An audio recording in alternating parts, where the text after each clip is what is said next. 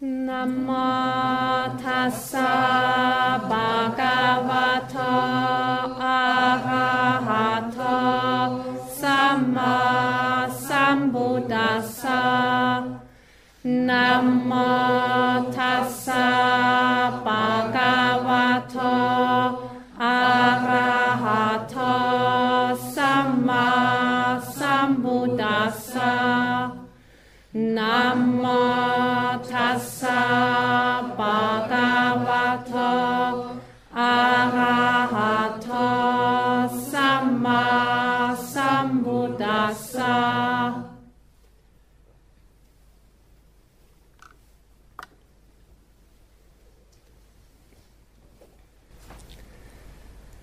Morgen ist schon wieder Samstag und das bedeutet, dass einige von euch nach Hause gehen werden und wir werden einige neue Meditierende kriegen. Und dieser Vortrag ist vor allem an diejenigen gerichtet, die jetzt morgen das Zentrum verlassen. Aber das gilt natürlich genauso für diejenigen, die hier bleiben, weil eines Tages gehen sie ja auch wieder zurück. Also heute werde ich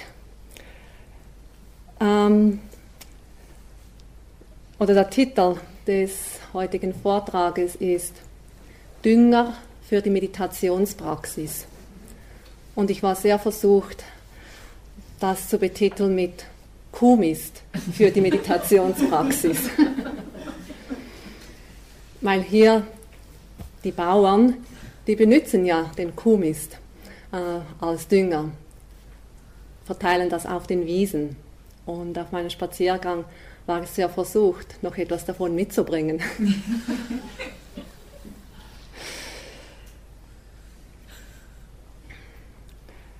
Viele unter uns, und auch ich gehöre dazu, haben uns auf einen spirituellen Weg begeben, um auf der einen Seite Frieden, Glück, Weisheit und Erleuchtung zu erlangen und auf der anderen Seite von den Sorgen, Nöten und Problemen des Menschseins befreit zu werden.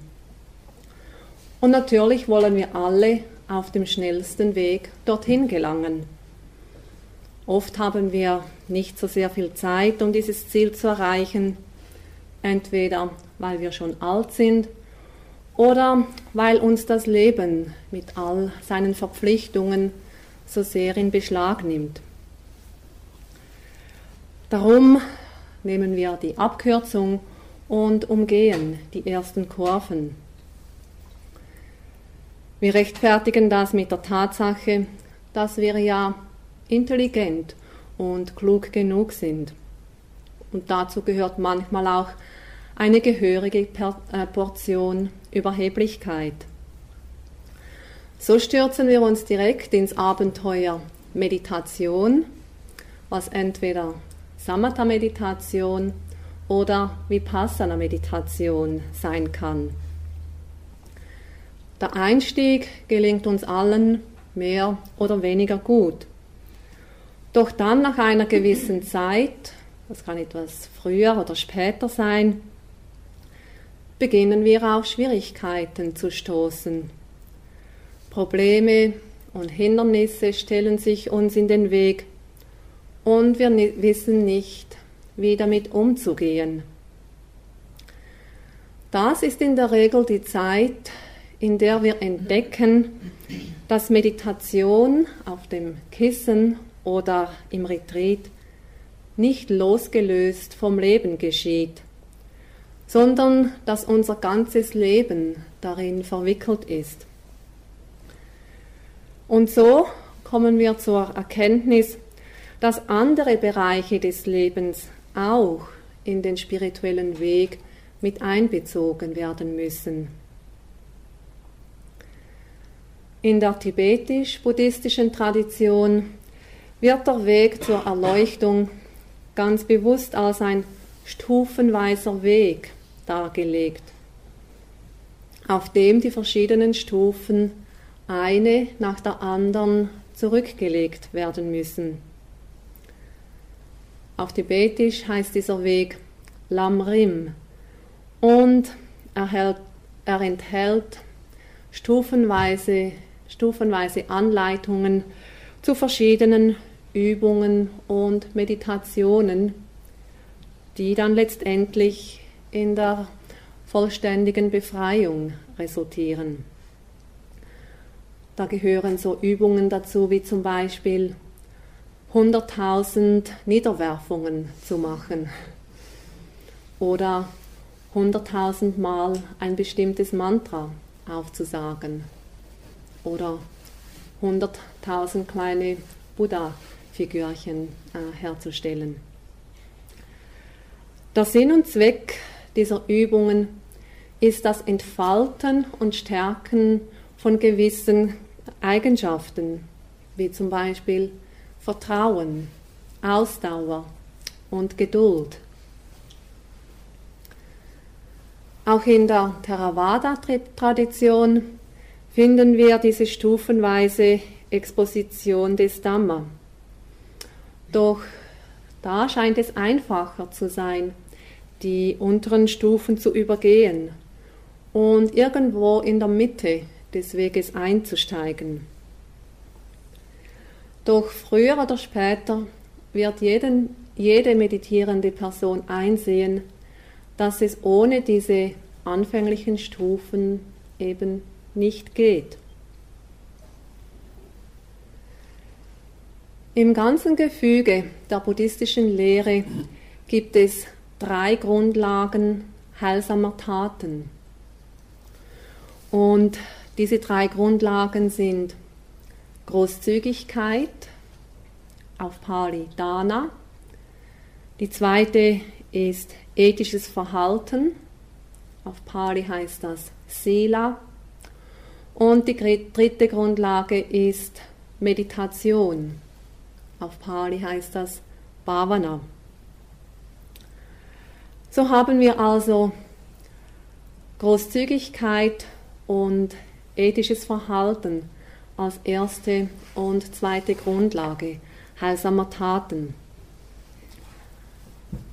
Großzügigkeit und ethisches Verhalten sind auch die ersten beiden der 10 Vollkommenheiten, der sogenannten Paramis.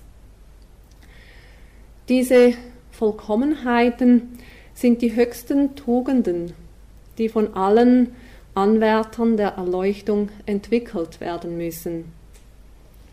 Es sind Eigenschaften des Herzens und des Geistes, die im gesamten Läuterungsprozess entwickelt und gestärkt werden müssen.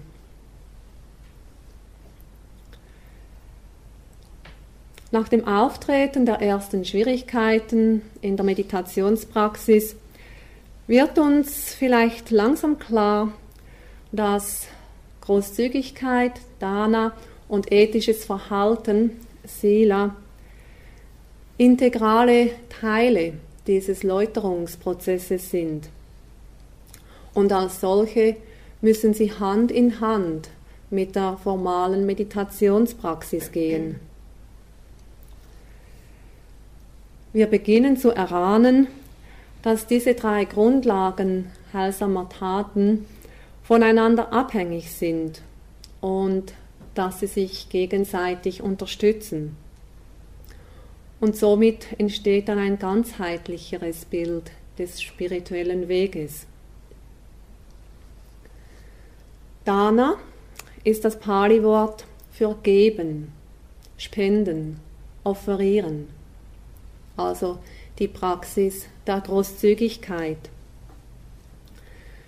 Diese Praxis ist universell anerkannt als eine der grundlegendsten menschlichen Tugenden. Es ist die Qualität des Herzens, die eine Person dazu bewegt, ihren Besitz für das Wohlergehen anderer wegzugeben. Diese Tugend liegt eigentlich allen menschlichen Wesen zugrunde. Wenn sie noch nicht offenbar und entwickelt ist, kann sie geübt und entwickelt werden und schließlich zur Perfektion gebracht werden. Auch im Buddhismus ist die Praxis der Großzügigkeit von grundlegender Wichtigkeit. Die Funktion des Gebens zielt auf die Überwindung von Geiz, Selbstsucht und Egoismus. Durch das Geben öffnet sich unser Herz und so wird es zur besten Waffe gegen Gier, Verlangen und Anhaften. Wenn wir unseren Besitz mit einem anderen Lebewesen teilen, so entsteht eine Verbindung mit ihm. Und somit wird der Graben zwischen mir und dem anderen kleiner werden oder er wird sogar ganz verschwinden. Dana, also geben, spenden, offerieren, das basiert auf der inneren Veranlagung zu geben, der Qualität der Freigebigkeit. Dana ist der praktische Akt des Gebens. Jaga, das ist die freigebige Haltung des Herzens und die entsteht durch die wiederholte Praxis des Gebens. Und mit wiederholter Praxis wird es so zur Tugend der Freigebigkeit.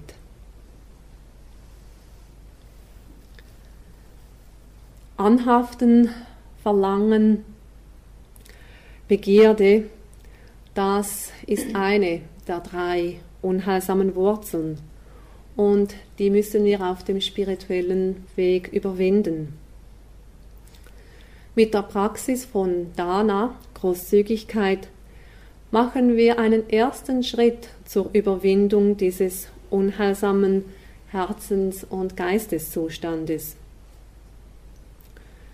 Dana ist die Grundlage des spirituellen Weges, die notwendige Basis und Vorbereitung, von welcher wir zu den höheren Stufen des Weges fortschreiten können. In den Lehrreden stoßen wir oft auf die Tatsache, dass der Buddha seine stufenweise Exposition des Dhamma mit einer Ausführung über das Geben begann. Immer wenn der Buddha einen Vortrag für eine Zuhörerschaft hielt, die noch nicht ihn als ihren Lehrer anerkannt hatten, da begann er mit Nachdruck über den Wert des Gebens zu sprechen. Und erst wenn die Zuhörer zu einem Verständnis dieser Tugend gekommen waren, erst dann führte er andere Aspekte der Lehre ein, zum Beispiel ethisches Verhalten, dann das Gesetz von Kamma und seinen Wirkungen oder die Vorzüge der Entsagung. Und erst wenn all diese Prinzipien einen Eindruck auf die Hörer hinterlassen hatten, führte er sie zu dem Punkt, den nur die Buddhas entdecken, nämlich die 4 edlen Wahrheiten. Bei einer bestimmten Gelegenheit sagte der Buddha zu einem seiner Schüler: Wenn wir den Wert des Gebens und seine Wirkungen verständen, würden wir nicht einen Tag vorbeigehen lassen, ohne einem anderen Lebewesen etwas zu geben. Ein anderes Mal antwortete der Buddha dem Asketen Vajjagotha auf die Frage, wem man geben solle, mit diesen Worten: Sogar wenn wir die Überreste eines Tellers oder einer Tasse mit dem Spülwasser wegwerfen, mit dem Gedanken, dass die Lebewesen in der Erde sie essen mögen, sogar das wäre eine Quelle von Verdienst. Gar nicht zu sprechen, wenn wir einem Menschen etwas geben würden. Der Akt des Gebens bringt unermessliche Verdienste für den Gebenden.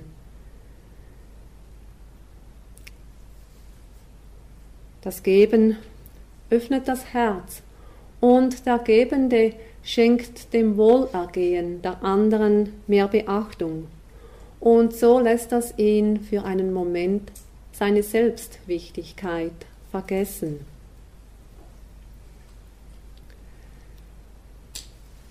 Wie ich gesagt habe, ist Dana eine der Grundlagen der heilsamen Handlungen.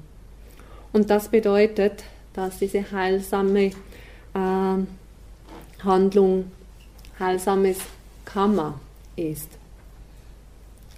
In der buddhistischen Lehre wird mit Karma alle Taten gemeint, die auf einer Absicht oder Volition beruhen.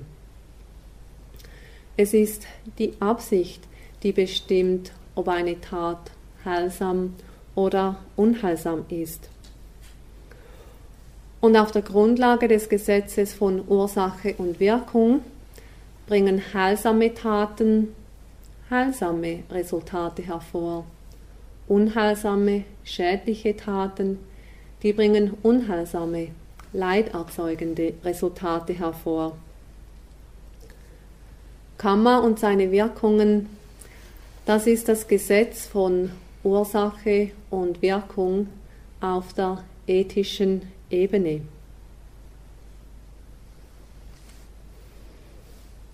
Beim Geben gibt es 3 Faktoren, die eine wichtige Rolle spielen. Und die sind erstens eben die Absicht vor dem Akt des Gebens. Zweitens ist es die Reinheit des Beschenkten oder des Empfängers. Und drittens ist es das Objekt, welches wir geben.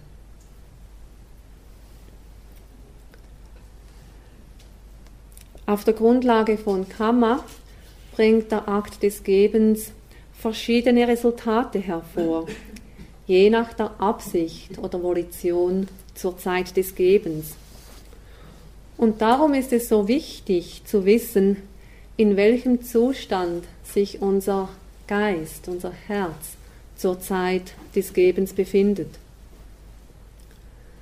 Der Buddha lehrte verschiedene Wege, heilsame Bewusstseinszustände zu entwickeln. Und Großzügigkeit ist einer dieser Wege. Reine Großzügigkeit ist schwierig. Während dem Geben mögen noch lange nicht alle unsere Gedanken wirklich rein und selbstlos sein. Unsere Motivation zum Geben mag verschiedene Gründe haben. Wir mögen mit egoistischen Absichten geben. Zum Beispiel, wir geben in der Erwartung, etwas zurückzukriegen. Oder wir geben, um die Gunst des Beschenkten zu gewinnen. Oder wir geben, um als eine großzügige Person bekannt zu werden. Wir werden auch erkennen, dass verschiedene Gedanken in verschiedenen Momenten des Gebens hochkommen. Einige von ihnen wirklich rein und selbstlos, andere mit eher egoistischen Beweggründen. Der Akt des Gebens sollte von keinerlei Erwartungen begleitet sein und es sollte auch keinerlei Anhaftung an den Beschenkten bestehen. Die Absicht des Gebens sollte alleine die Verschönerung des Herzens sein, um es von der hässlichen Maske der Gier und der Selbstsucht zu befreien.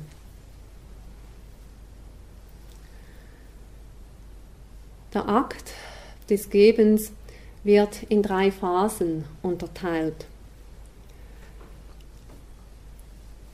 Die Zeit vor dem eigentlichen Geben, dann das während dem Geben oder Überreichen der Spende und die Zeit nach dem Geben.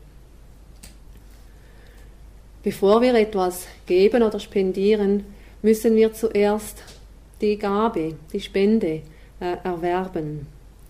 Das kann bedeuten, dass wir ins Dorf oder in die Stadt gehen, um den besagten Gegenstand zu kaufen. Oder es kann auch bedeuten, dass wir die verschiedenen Teile oder Zutaten kaufen und das dann zusammensetzen oder kochen oder backen. Während dieser Zeit sollte der Geist, das Herz des Gebenden froh sein und voller Enthusiasmus sein für das bevorstehende Dana. Dann, während des eigentlichen Gebens, wenn wir die Gabe überreichen oder darbringen, dann sollte das Herz, der Geist wirklich rein und selbstlos sein. Und nach dem eigentlichen Akt des Gebens, immer wenn wir uns an dieses Dana erinnern, sollten wir darüber glücklich sein und uns daran freuen. Wenn wir ein Dana, eine Spende bedauern, geht viel des erworbenen Verdienstes verloren.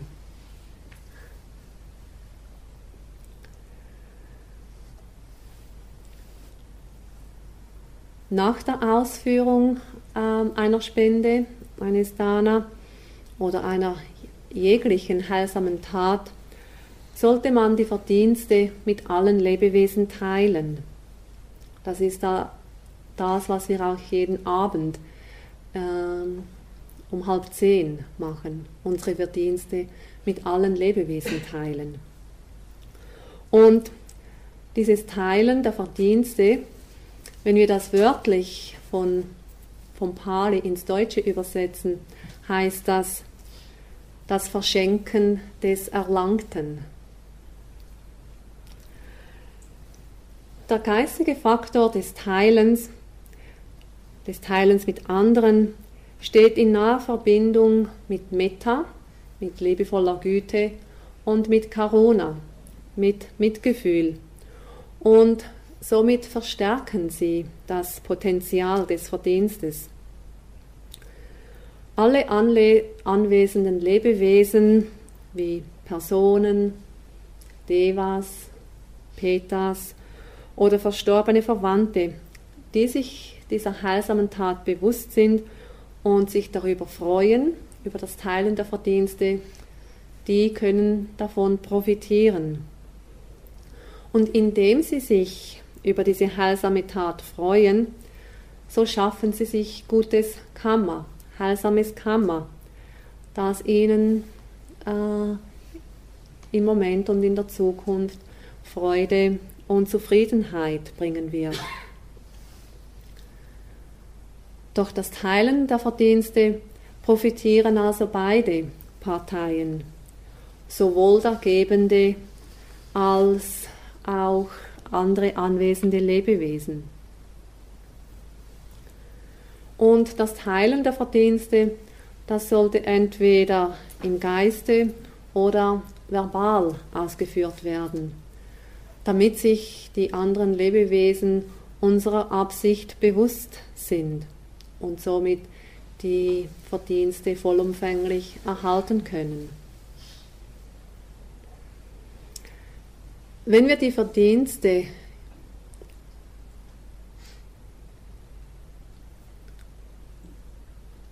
Verdienste mit anderen Lebewesen teilen, bedeutet es nicht, dass unser Verdienst verkleinert wird oder sogar zunichte gemacht wird. Im Gegenteil, der Verdienst vergrößert und vermehrt sich. In den Schriften haben wir die folgende Analogie. Wenn von einer brennenden Lampe 1000 andere Lampen angezündet würden, so würde das nicht bedeuten, dass die ursprüngliche Lampe ausgelöscht worden wäre. Das ursprüngliche Licht, das nun eins ist mit den anderen Lichtern, wird verstärkt. In derselben Weise gibt es keine Verkleinerung unserer Verdienste. Im Gegenteil, es findet eine Vergrößerung statt. Sogar die Mitfreude über eine heilsame Tat einer anderen Person ist ein heilsamer Akt. Und auch das figuriert unter den Grundlagen heilsamer Handlungen. Das Wertschätzen der guten, heilsamen Taten von anderen Leuten ist auch eine Art der Großzügigkeit. Und man kann das mit Worten der Anerkennung, des Lobes oder der Wertschätzung ausdrücken. Das Wertschätzen und die Mitfreude über eine gute Tat einer anderen Person, das wirkt auch dem Neid und der Missgunst entgegen. Zur gleichen Zeit fühlt sich die andere Person in ihrer Handlung bestärkt. Auch hier verstärkt die heilsame Absicht das Potenzial des erworbenen Verdienstes. Mitfreude bringt Verdienste für beide Parteien. Für die Person, die diese Tat ausführt, sowie für die Person, die sich darüber freuen kann.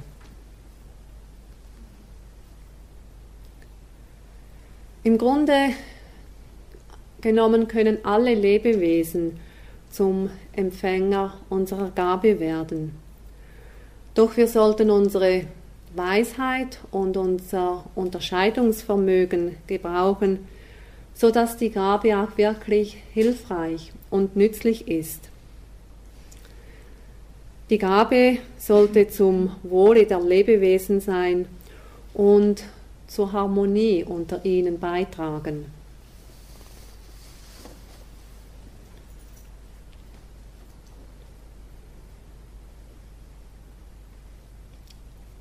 Zum Spenden können wir praktisch fast alles geben, was gegeben werden kann.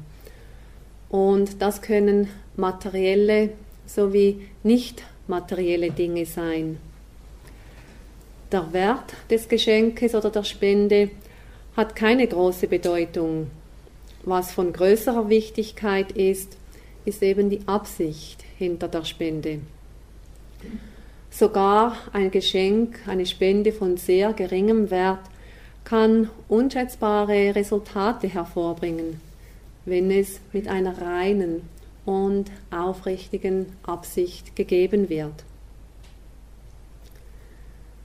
Anstelle von materiellen Sachen können wir auch unsere Arbeit, unser Wissen, unsere Zeit oder andere Begabungen spenden. Beispiele dafür sind, sich zum Beispiel in einem Hospiz zur Verfügung zu stellen oder unseren Dienst in einem Kloster oder einem Meditationszentrum anzubieten oder einem Altersheiminsassen auf einen Spaziergang zu gehen oder die Mithilfe beim Organisieren eines Wohltätigkeitsbasars.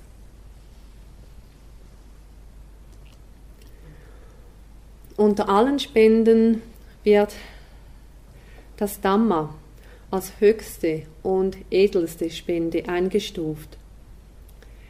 In einem Vers des Dhammapada heißt es, dass die Spende des Dhamma alle anderen Spenden übertreffe.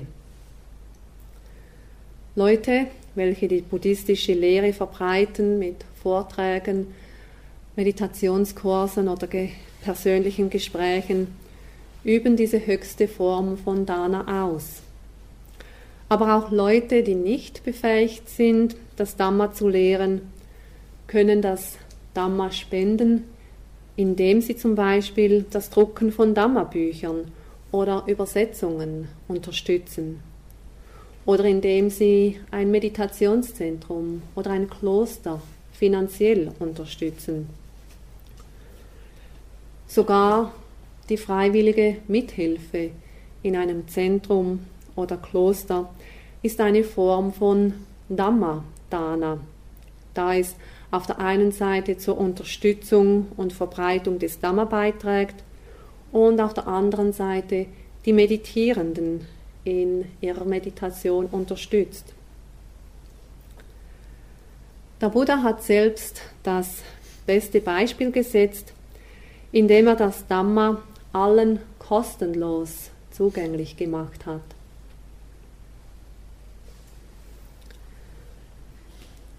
Unter den Sachen zum Geben sollten wir diejenigen Dinge vermeiden, die dem Wohlbefinden und dem Glück des Empfängers oder eines anderen Wesens im Wege stehen oder ihnen Schmerzen verursachen oder ihnen Verletzungen zufügen.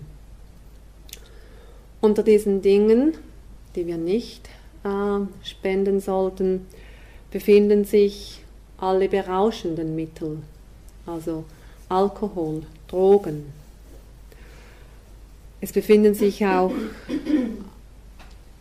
Darunter befinden sich auch alle Arten von pornografischem Material. Weiter gehören dazu Waffen, Gifte sowie lebende Tiere zur Aufzucht oder zum Schlachten, sowie Ausrüstungen, die zum Jagen, Fischen oder Fallenstellen gebraucht werden.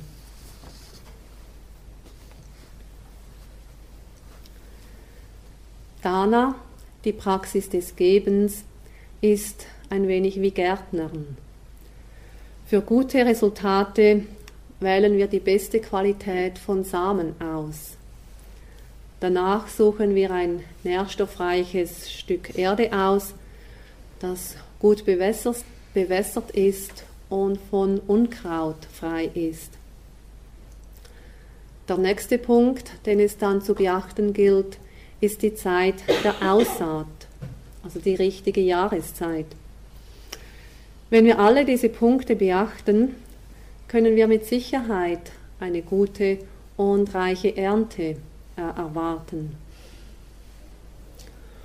Und genauso gehen wir beim Geben um. Wir wählen eine qualitativ gute Gabe aus, dann suchen wir eine würdige und wenn möglich tugendhafte Person aus und überreichen die Gabe zur richtigen Zeit. So wird das Dana nicht nur jetzt, sondern auch in der Zukunft zu Wohlbefinden und Glück beitragen. Es wird immer wieder gesagt, dass wenn wir eben Sachen zum richtigen Zeitpunkt spenden, wenn sie auch wirklich gebraucht werden und nützlich sind, dann ist das Resultat davon, dass wenn wir wirklich etwas brauchen, dass wir es dann zur richtigen Zeit kriegen.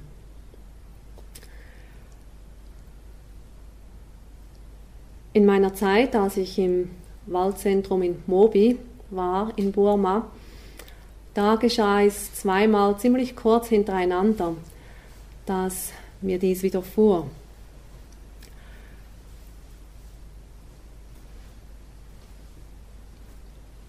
Beim ersten Mal war es so, dass ich in der Küche in den Lagerraum ging und das ist war ein Holzgebäude, erhöht von der Erde gebaut und es hatte so eine wackelige Stufe dort hinauf und beim Hinuntersteigen, da verpasste ich irgendwie die Stufe und fiel dann runter und da verknackste ich mir den Knöchel.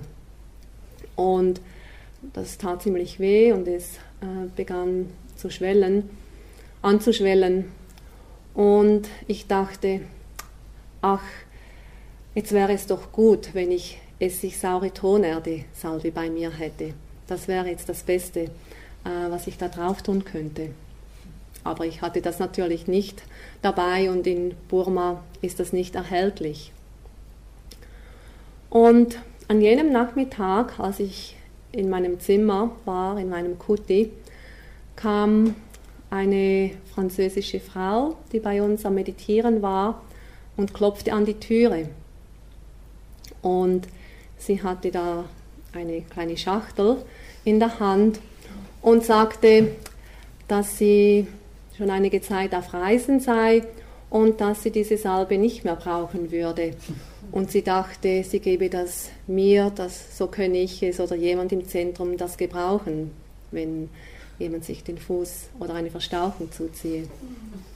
Und normalerweise machen die Leute solche Sachen am Ende eines Aufenthaltes. Wenn sie abreisen, dann gehen sie durch ihre Sachen und schauen, was brauche ich nicht mehr und was kann ich da lassen. Aber sie war noch nicht am Weggehen. Und sie überreichte mir die Salbe und es war essigsaure Tonerde-Salbe.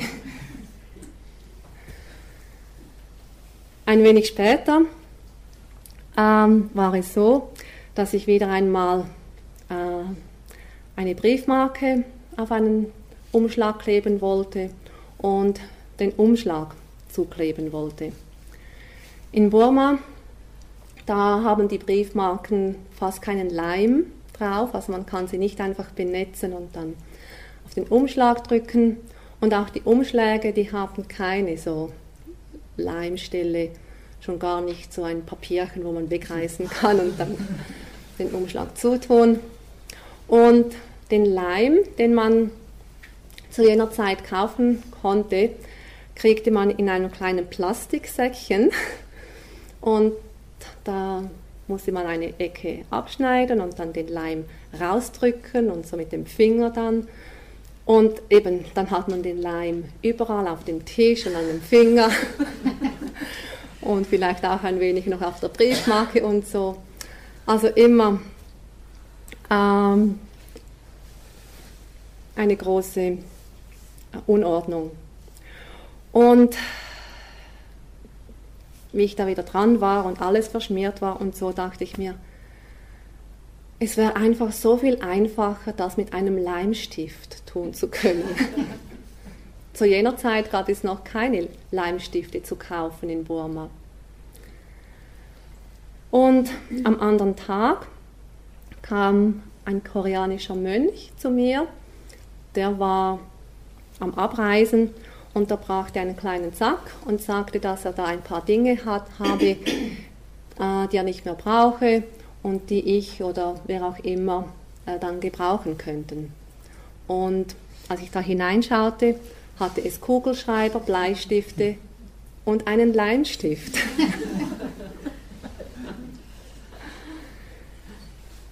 Also irgendwann muss ich früher mal irgendetwas zur rechten Zeit gespendet haben.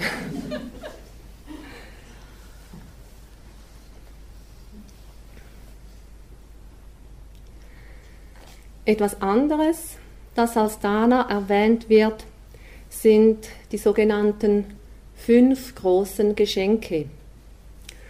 Und damit werden die 5 Verhaltensregeln gemeint.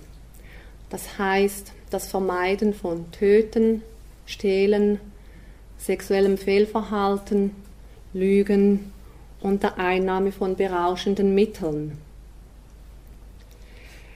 Wenn wir unheilsame körperliche und sprachliche Taten unterlassen, schenken wir den anderen Lebewesen Sicherheit, Furchtlosigkeit, Liebe, Vertrauen und Wohlbesinnen.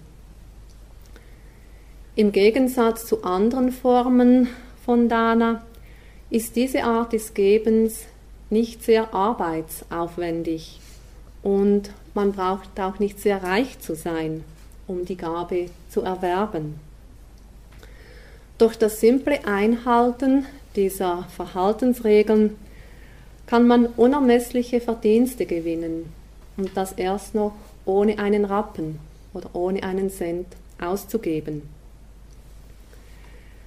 Diese 5 großen Geschenke schützen andere Lebewesen vor Kummer, Sorge und Leid. Das Einhalten der ersten Regel, das Vermeiden von Töten, beschützt nicht nur ein einziges Lebewesen vom Tod, sondern unzählige Lebewesen im Verlaufe unseres Lebens.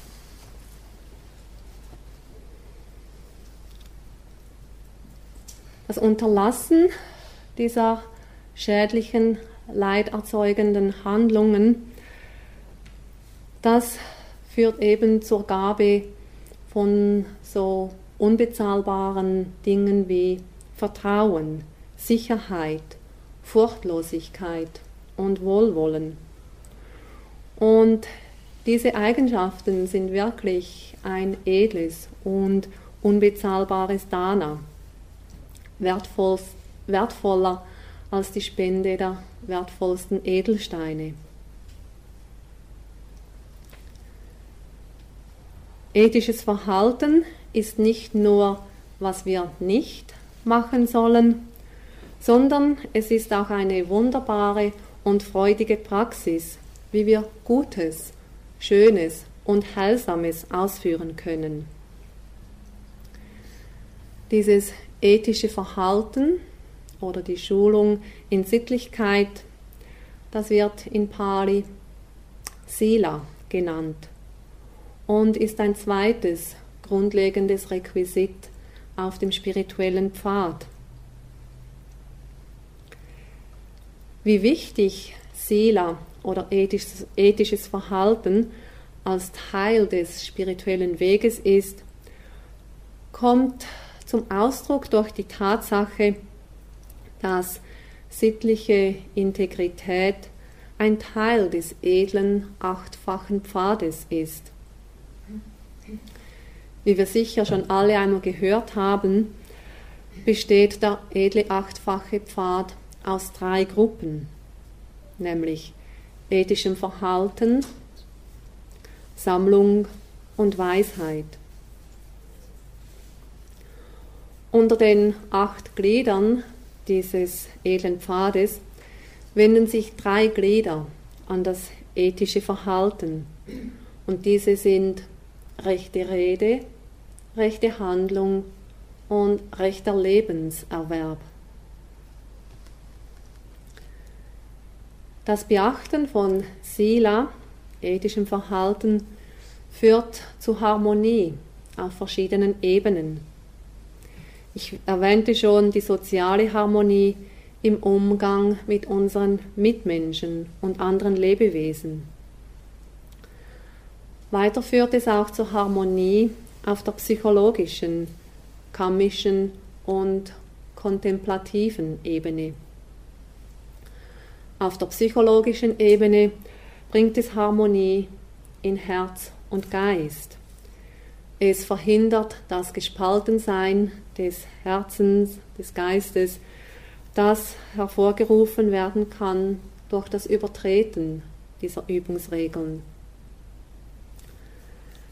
Auf der karmischen Ebene sichert es die Harmonie mit dem natürlichen Gesetz von Karma und seinen Wirkungen. Und das wiederum führt zu günstigen und guten Wirkungen im Kreislauf der Wiedergeburten.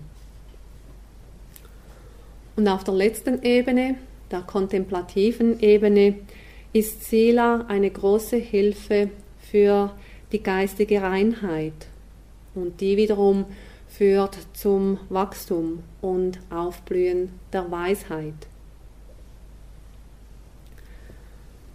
Der Buddha hatte ganz klar und deutlich gesagt, was heilsame und tugendhafte Handlungen sind. In Bezug auf die 3 Glieder des 8-fachen Pfades, welche die Sila betreffen, hat der Buddha das so definiert. Rechte Rede, das beinhaltet nicht zu lügen, keine Zwietracht zu säen, sowie auf rohe Rede und sinnloses Geplapper zu verzichten. Rechte Handlung, das bedeutet nicht zu töten, nicht zu stehlen und sexuelles Fehlverhalten zu unterlassen. Und rechter Lebenserwerb beinhaltet Tätigkeiten, bei denen man rechte Rede und rechte Handlung umsetzen kann. Allgemein bedeutet es, dass man weder sich noch anderen Lebewesen Schaden oder Unheil zufügen sollte. Diese Übungsregeln sind Richtlinien für eine harmonische Beziehung mit anderen Lebewesen. Genauso wie wir nicht getötet werden wollen, so sollten wir andere Lebewesen auch nicht töten oder töten lassen. Jedes lebende Wesen hängt an seinem Leben und will nicht sterben. Oder genauso wie wir nicht bestohlen werden wollen, so sollten wir nichts nehmen, was uns nicht freiwillig gegeben wird. Diese Regeln oder Richtlinien richten sich eigentlich an unseren gesunden Menschenverstand. Und sie sollten uns immer wieder daran erinnern, dass wir andere so behandeln sollten, wie wir selber gerne behandelt werden wollen. Auf eine entsprechende Frage in einem Radiointerview hat eine bekannte Persönlichkeit in der Schweiz gesagt: Meine Mutter sagte mir immer, dass es ihr egal sei, ob ich in meinem Zimmer die Bibel, den Koran oder den Talmud lese. Sie sagte mir jedoch, sobald ich das Zimmer verließe, würde sie mich werten, wie ich mit anderen Menschen umginge. In der buddhistischen Tradition ist der Entschluss, diese Übungsregeln zu befolgen, nicht ein einmaliges Ereignis, sondern es wird wiederholt getan. In den Meditationszentren in Burma werden zum Beispiel die 8 Verhaltensregeln täglich rezitiert. Und viele Laien in Burma rezitieren die 5 Verhaltensregeln täglich vor ihrem Hausaltar. Wenn wir uns einmal entschließen, diese Verhaltensregeln, seien es die 5 oder die 8, zu befolgen, bedeutet das nicht, dass wir sofort mit reinem und tugendhaftem Verhalten ausgestattet sind. Das wiederholte Aufsagen oder Gewahrsein der Regeln ist ein fortwährendes Bestätigen unserer Absicht, uns eben in tugendhaften, heilsamen Taten zu üben. Wir werden nicht perfekt in einem Tag. Aus unserer Erfahrung wissen wir, dass es eine lange Zeit brauchen wird, dass da Ausdauer und Geduld dazu gehören, um alle unseren leidhaften und unheilsamen Taten in Körper und Sprache aufzugeben.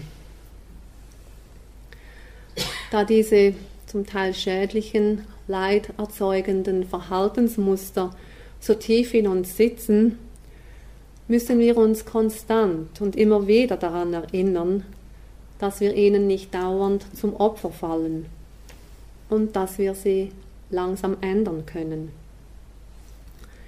Jedes Mal, wenn wir diese Regeln aufsagen oder uns sich ihr erinnern, dann können wir uns wieder erinnern, welche Richtung wir in unserem Leben eigentlich gehen wollen.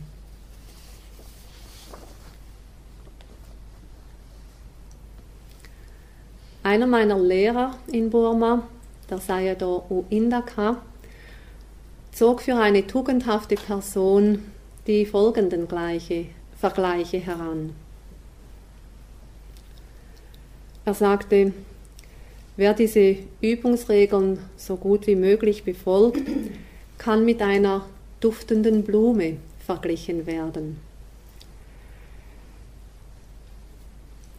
Wer mit den Blüten eines ethischen Verhaltens geschmückt ist, strömt den Duft von Sila in alle 10 Richtungen aus, ganz egal, aus welcher Richtung der Wind weht. Der Duft von Sila ist so stark, dass es keinen Unterschied macht, aus welcher Richtung der Wind weht. Oder Sayadaw U Indaka verglich Sila mit Schmuckstücken. Überall auf der Welt schmücken sich Frauen und Männer, Kinder und alte Leute mit den verschiedensten Arten von Schmuck. Im Unterschied zu diesen materiellen Schmuckstücken passt der Schmuck von Sila zu Jung und Alt, zu Männern und Frauen. Dieser Schmuck ist weder von der Mode abhängig, noch ist er abhängig von einer bestimmten Ansicht oder Religion. Auf der ganzen Welt sind diejenigen, die den Schmuck von Sila tragen, mit dem schönsten und wertvollsten Schmuck bestückt.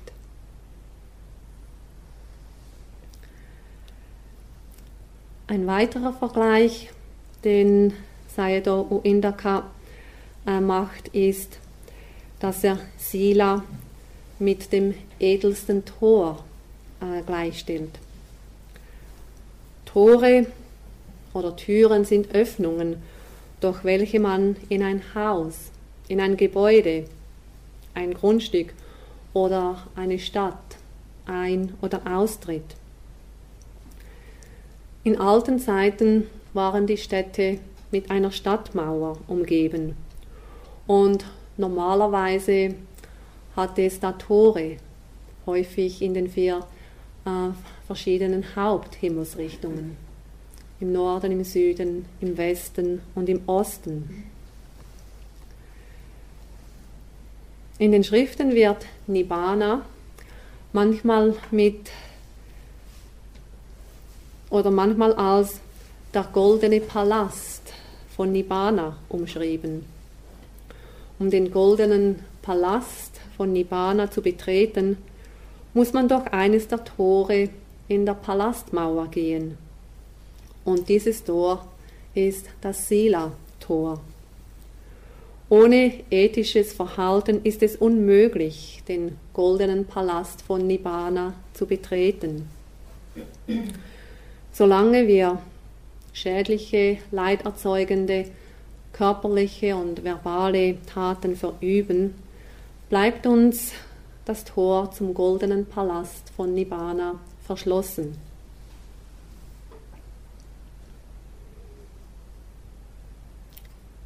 Wie wir gesehen haben, sind Dana, Großzügigkeit, und Sila, ethisches Verhalten, unerlässliche Grundlagen der spirituellen Praxis. Meditation kann nicht losgelöst von unserem Leben und Verhalten praktiziert werden. Früher oder später werden wir alle damit konfrontiert, und das führt uns zur Einsicht, dass Großzügigkeit und ethisches Verhalten integrale Bestandteile des spirituellen Weges sind. Dana, Großzügigkeit, ist ein erster Schritt zur Öffnung des Herzens, und sie ist eine exzellente Übung zum Loslassen. Diese Praxis wirkt der Selbstbezogenheit, dem Egoismus und dem Geiz entgegen. Mit der Praxis von Sila, ethischem Verhalten, befreien wir das Herz und den Geist vom gröbsten Kilesa-Ungeziefer. Die Kilesa, das sind eben die Geistestrübungen oder die leiderzeugenden und verwirrungsstiftenden Gedanken, Emotionen und Gefühle. Also damit können wir das gröbste Kilesa-Ungeziefer tilgen. Und somit schaffen wir eine bessere Voraussetzung für die Läuterung des Herzens und des Geistes. Und Diese Läuterung des Herzens und des Geistes ist notwendig, um klar zu erkennen, was wirklich ist, um eben zu einem wirklichkeitsgemäßen Verständnis alles Seienden zu kommen. Wenn wir die notwendigen Voraussetzungen schaffen, dann werden sich die duftenden Blüten der Weisheit, der liebevollen Güte und des Mitgefühls bald öffnen und sie werden unser ganzes Wesen mit Glück und Frieden durchströmen. Lasst uns ein paar Momente stille sitzen.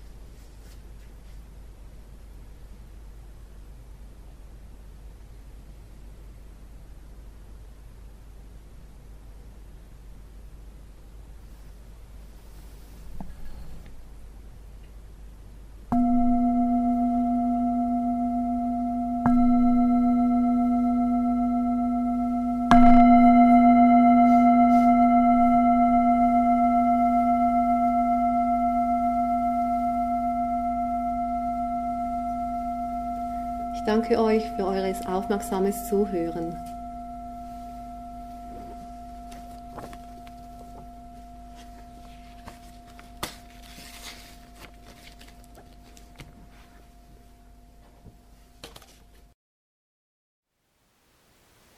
Thank you for listening.